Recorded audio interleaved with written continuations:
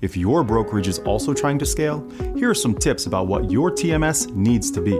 Cloud-based for easy access anywhere. Have all your broker tools on one screen. Seamless integrations with all load boards and capacity tools. Built for both truckload and LTL loads. Free to update.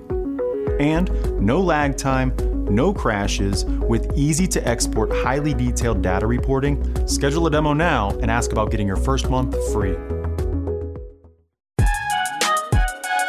I got friends only wanna talk business. I got expensive, cause winning's expensive. I got expensive, cause winning's expensive. I've been winning all the war. And I've been shutting down the stars. And welcome to Put That Coffee Down, the freight sales show for closers. I'm your host today, as always, Kevin Hill. And we have an exciting jam-packed show for you today with Omar Singh, founder and president of Surge Transportation. We're going to talk about driving value as a freight broker. Certainly, it's not on price. It is about picking the right spots, the right way to help out your shipper customers. So Omar just wrote an article on freightwaves.com about that. So you can go to freightwaves.com and check that out. The name of the article is All Machines Need Maintenance. Your broker is the mechanic and not the operator. So we're going to talk about economies of scale in trucking and also about overflow freight and what a great opportunity it is for that. First off, let's go over to the Freight Tech 100 nominations. Those opened on July 5th, so it's been well over a month now. So those last until August 26th. So here in a little over 2 weeks, we'll be closing those down, then sending those over to our special panel of industry leader experts to vote on the top 25. And then we announce those November 3rd at F3 here in Chattanooga, Tennessee. 3 days of jam-packed fun, all about the future of freight. So if you haven't nominated anyone, your favorite tech vendor, your own company, then please go to freightwaves.com and do that today. And let's also talk about TIE software, right? So TIE TMS saves 3PLs and freight brokers an average of over 2 hours a day per rep with a smooth workflow designed to help you speed up your process and scale the growth of your brokerage. With a centralized platform integrated with your load boards, rating tools, and carrier compliance, TIE TMS customers see an average 30% increase in monthly shipment volume. Visit TIE-software today to schedule a demo, and that is TAI-software.com. So go there today, schedule a demo with the great guys and gals from TIE Software. So with those introductions out, let's bring on Omar to the show to talk about being a mechanic. Yeah, something like that. So, how are you doing these days, Omar? Doing great. I love the frames. I think it's the first time I've seen them. Yeah, everyone's making fun of me with these frames, calling me Harry Carey. So if I'm going to be called anything in life, Harry Carey's not a bad. Yeah, I'm not making fun of you. I like him. I appreciate him. So thank you. And you're sharply dressed as always. The sharpest dressed man in freight, I always say. Thank you. Appreciate it. Yeah. So let's get down to business and talk about your article that you published a couple weeks ago on freightwaves.com. And that is All Machines Need Maintenance. Your broker is the mechanic, not the operator. So if we take a 30,000 feet view of the title of the article and the theme, what would you boil it down to, Omar? Well, I think it boils down to fundamentally, and I talk about this, and not everybody does it, but I think that brokers should not try to replace primaries.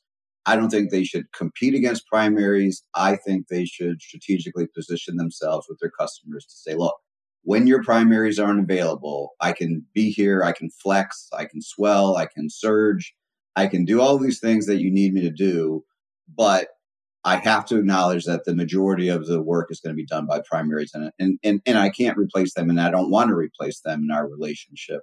A lot of those relationships are so strong. I mean, it's not even worth trying to. So I use the analogy as a mechanic because we kind of step in and we tweak and repair and we do routine maintenance, but we don't really drive the machine 90% of the time.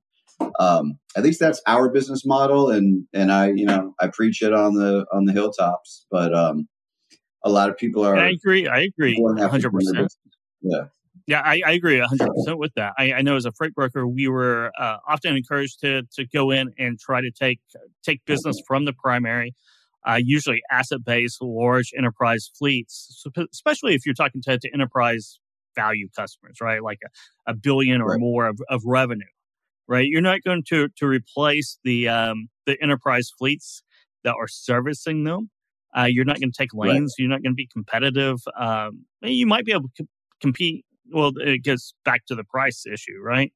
Is that you can't offer the service that they do usually with drop trailer programs and things like that. But, you have surges, right? Surge transportation. Right. You have surges, you have seasonality, you have, the overflow freight that should be your bread and butter as a freight broker. Yeah, I mean, I think so. And listen, we've always sold on it. And I think that it makes for a more valuable partnership as well, because they don't have to hold their primaries necessarily to expectations that are unreasonable, for one reason or another. Let's say the loads aren't tendered evenly that week and the carriers just don't have trucks. So rather than get upset, you kind of go to your strategic provider who might be just a little bit more than a primary, but still completely reasonable and somebody who you want to work with. And it just keeps things flowing. And I think it makes for a cleaner partnership, so when they call on you, there's a special need, and we're kind of held to very high standards as well. And so long as we deliver, that's okay. But it is. It is. My philosophy, it was much the same as a freight broker. I didn't necessarily want to win all the business from one customer. I just wanted to pick the lanes and the opportunities that made the most sense for me and delivered value to the customer as well, right? Things I could cover, that I could have stable rates on, that I was good at, right? I had the carrier connections for that, which brings value to my customer and also to myself, and have several customers and pick those pockets of where I could excel at and be better than everybody else. And it just made life easier than trying to take business away from the primaries or the status quo carriers, who oftentimes there wasn't a problem with. So why am I trying to sell against them all the time? Right. Yeah, and I think a lot of times people don't realize. I guess luckily been doing this for a couple of decades more since I opened my first trucking company. But I think a lot of times people don't realize how established some of these relationships are, with primaries and drop trailers, and how well they know the network. And it's not just a price thing that would knock them out for a couple of pennies. I mean, there has to be a major disruption for a serious primary to be replaced. And it's, just trying to go in and undercut them by a nickel or a dime or whatever it is. I mean, that's just kind of meaningless when it comes to somebody who's been in your network for 20 years. So then, how do you have a conversation about value when that's what you're up against? And what we try to say is, well, we'll help them because we'll supplement the things that they're not able to do. We're not going to compete against them. We know our place, and they're primaries for a reason by definition. So we're going to try to provide value where they're not able to. And I don't know, I've always liked the analogy about kind of the mechanic and doing maintenance and breakdown repair, but letting them be the real drivers of the majority of the freight. So I think that's a great niche, right? I mean, it's the riches are where the niches are where the riches are, and that is picking where you can add value and being the mechanic in a system, helping with any breakdowns or struggles. You can get real consistent, reoccurring business just by doing that. Right. Yeah, and I'll tell you. Go ahead. Sorry. Oh no, go ahead. I was talking. No, I was going to say. I think over the years, we've just had a much better experience, and I think the customers who we work with find it refreshing when you go to them with that sort of understanding and saying, this is where I think I can provide value. This is where I can support your primaries, or this is where I can support your network. And a lot of people say, wow, most people don't offer that or don't sell on it and don't want it. And it allows for a more meaningful partnership, I think.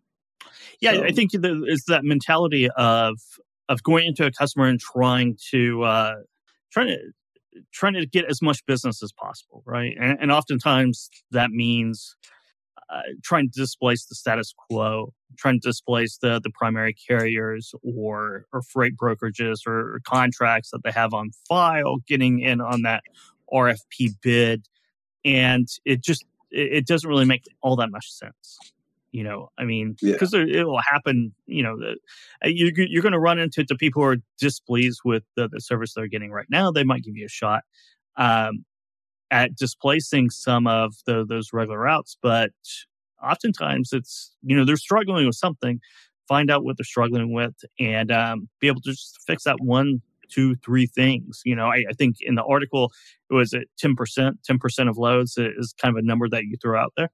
Yeah, I think that's just the historical average tender reject, right? They just somewhere between, call it 8 and 12, depending on the year and the environment. And of course, during COVID, we saw much higher numbers and now they're back to historical norms. So I think for us, I don't want to say it's refreshing because it's not, being in a, kind of freight recession or everything that's going on right now, but it's kind of, we're back to historical norms, and do we have a business model that's sustainable in a historical norm? And, the answer is yes. And so I think that's the good news, because kind of with all of the rapid growth and extra volume during COVID, everyone says, well, what happens when things normalize? And when they normalize, we'll do what we've been doing for the last 10 years, so it's operating in the 10% space rather than 40% space. And so I guess that's the good part. But yeah, even, in truckload, so we do mostly truckload. And so our diversification, when everyone's trying to grab as much primary business as possible, I call our kind of seven service lines to be primary, backup, API, seasonal, spot, expedite, and there's one other I'm forgetting right now. I shouldn't. But then other, companies take a different approach, and they'll say, well, our service lines are drayage and intermodal and air and truckload and LTL. And so that's a different way of being kind of, it's still going after primary, you know what I mean? But different service lines. And I think for us, it's none of that's primary, just a little bit, but is really trying to figure out where we can do other things that need just attention. So.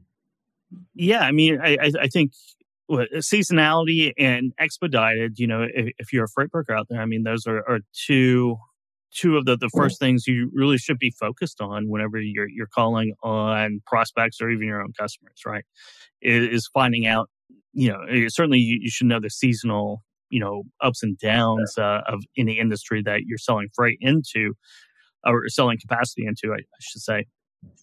So you should have a handle on that, but expedite too. Those are the high margin loads, right? You can move more loads and make more margin, and have a better value prop than you can when you're a kitchen sink type of approach where you're all things to all people, and you're going after those core lanes that you're never going to be able to really sniff at for years if you're even that lucky.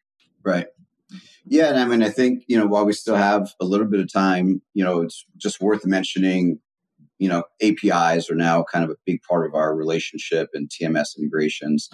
But, what I talk about in the article is all that has done is really changed the speed of the transaction, but it hasn't changed the nature of the relationship to say, I'm going to operate in a space that's strategically valuable to you. That hasn't changed about our business model. We're just processing the information more quickly. But fundamentally, I don't think the business model has changed as part of it.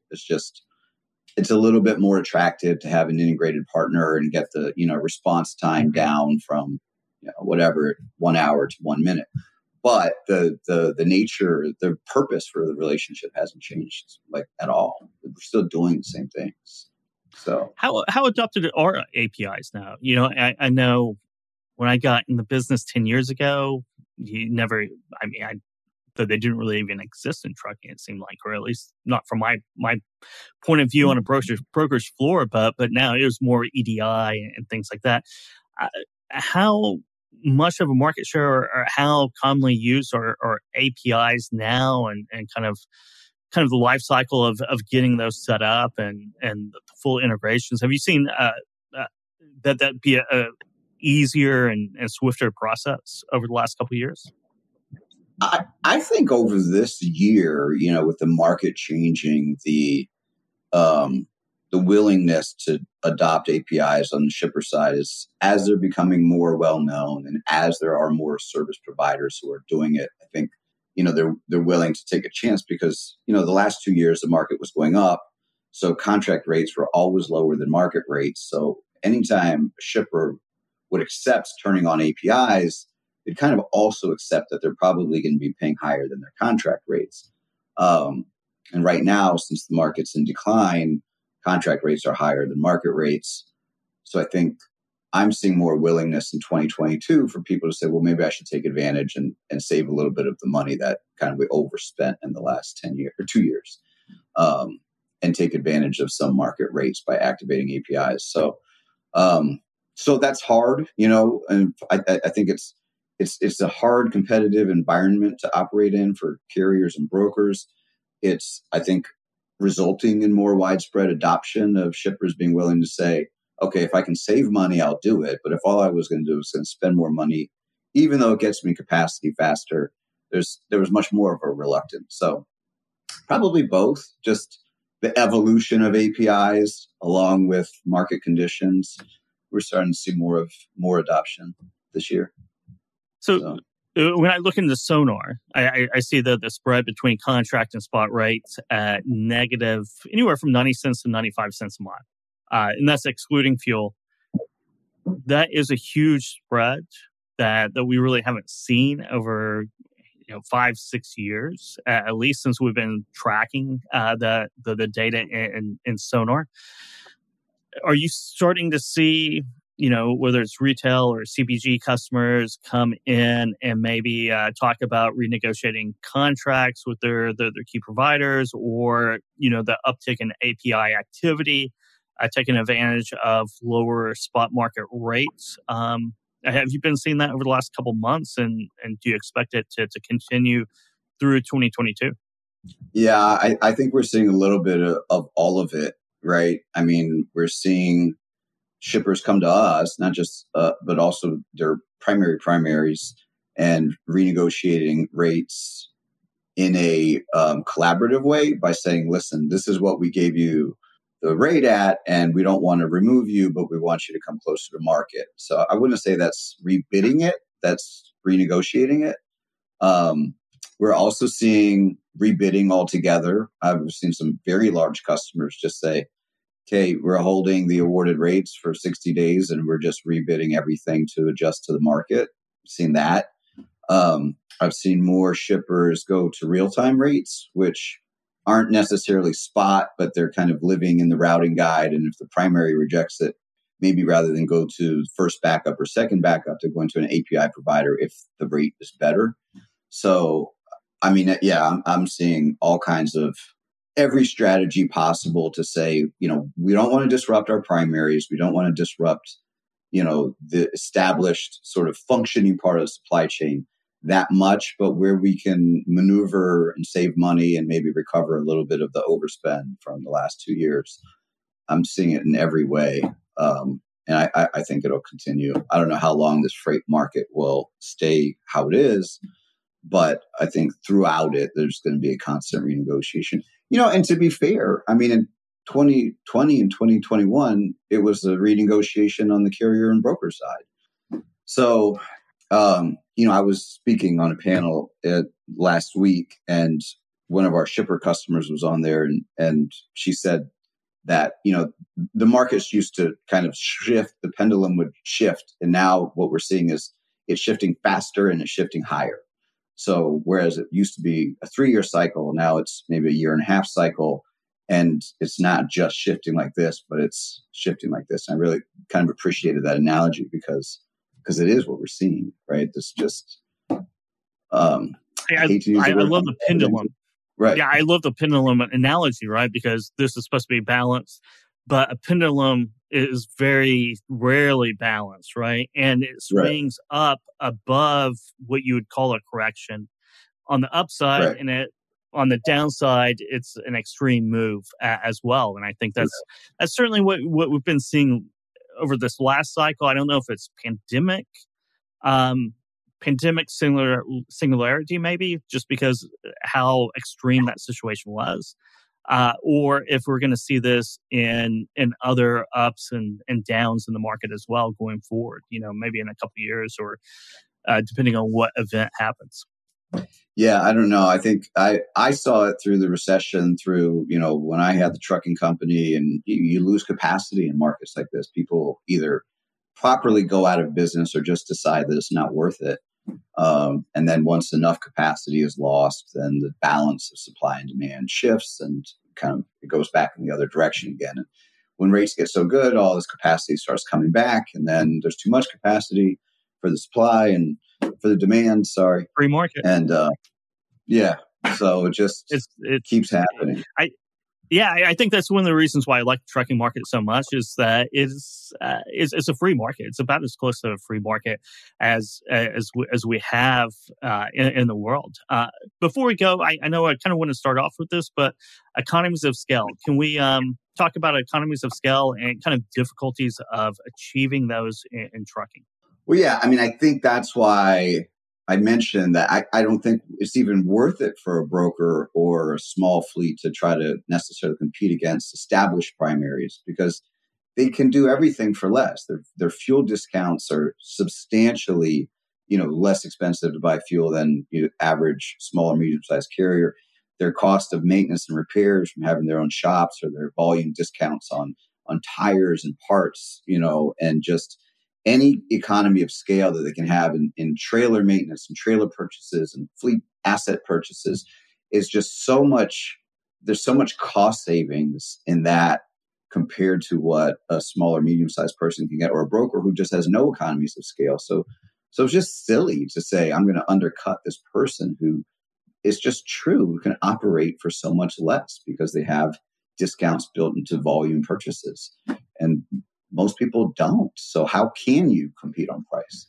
You really can't, but people try, and new people come in the industry, and that's about all they can do is try to undercut in price. And it just never works out, because you undercut enough, you win the business, and then you have a different set of problems, is that you won the business and you can't you can't move the freight, or certainly you might hire people that you shouldn't hire to move the freight, and you have all of those situations. So really quickly, we have a couple minutes left here. What's your one big theme for the rest of 2022 and maybe 2023?